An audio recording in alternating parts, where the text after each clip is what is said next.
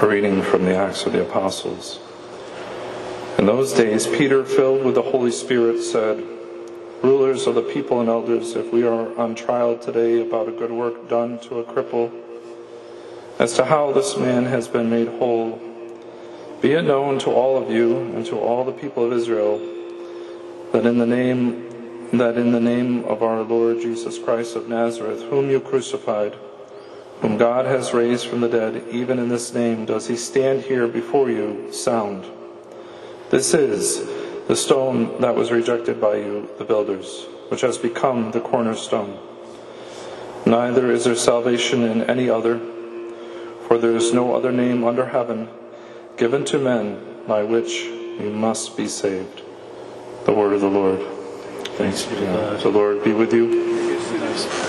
A reading from the Holy Gospel according to St. Luke. Glory to you, O Lord. At that time, when 8 days were fulfilled for the circumcision of the child, his name was called Jesus, the name given him by the angel before he was conceived in the womb. The Gospel of the Lord. Praise to you.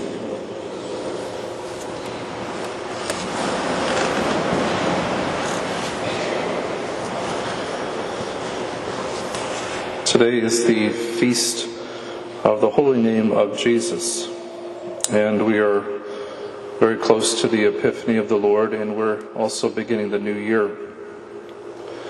So this holy name of Jesus, we know we have one Savior, and it is his name that we honor especially today. Things that we can do, to honor his name is you can say, for example, the litany of the holy name. You can obviously join some association in honor of the holy name, and you can pray that his holy name be reverenced throughout the world. I know in our house, if unfortunately the Lord's name is used on unfortunately a movie or something or TV, my mother will quickly say, "May thy name be praised." And we might be with people around us who have, said it. It's happening more and more in the schools and in public. And so the people of God have to have courage and can maybe help in different ways correct that or stand up for the Lord's name. So in charity, we have to have the courage to do that, to stand up for his holy name, because he is the only one who can save us. And so it's amazing that that we have such a Savior. And we also want to die with those names on our lips. You hear about the North America martyrs, and people were taught to die with the names of Jesus and Mary on their lips, so it should be on our lips every day. It could be a little prayer like, "Jesus, Mary, help me," or "protect me," or, "Jesus, Mary, help me to do your will today." So we have the holy name and who we reverence in all of our lives all the time. The second thing I was going to talk about quickly was the Epiphany, and how the Lord is coming and manifesting himself to the Gentile world, really to all of us again. And whoever meets the Lord or comes in contact with the Lord, we're like the three wise men, we come in adoring the Lord, but whoever has contact with the Lord goes home by a different route. We know that. They're changed by the Lord. Everything is different.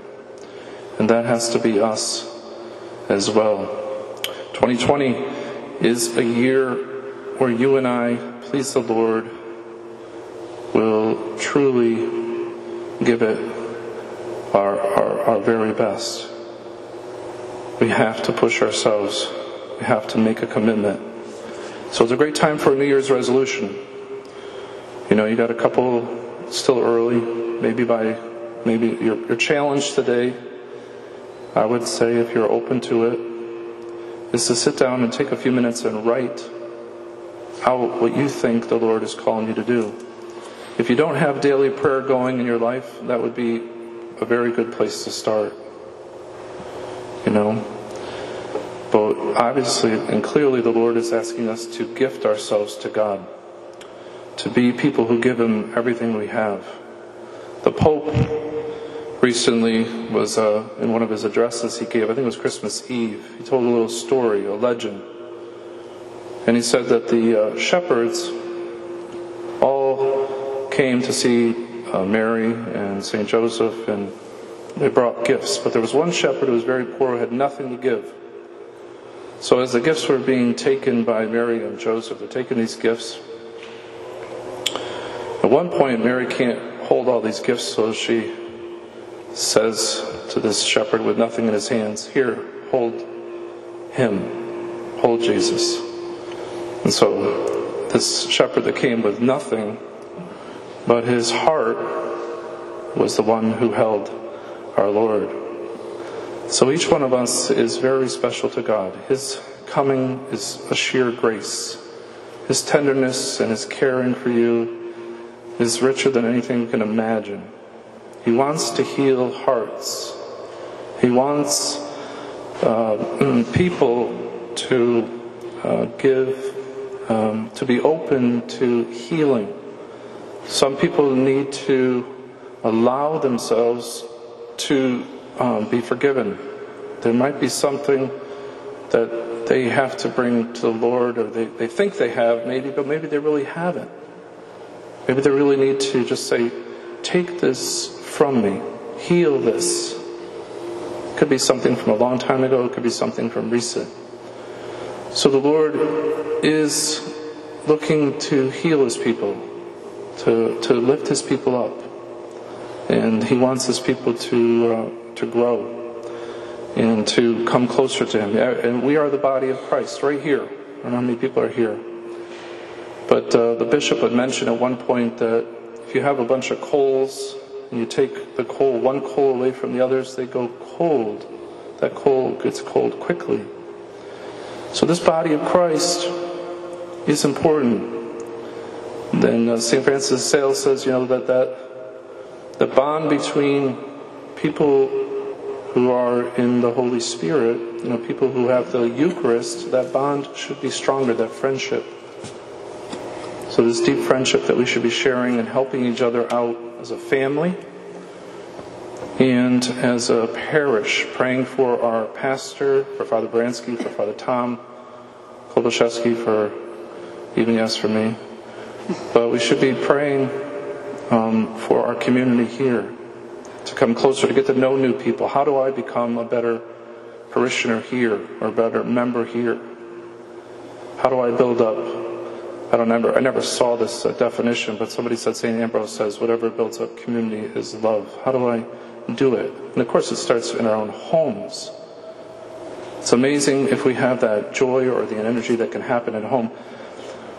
My nephew came up to me, and he was up visiting. He's like 11 or 12. He's up visiting from another state.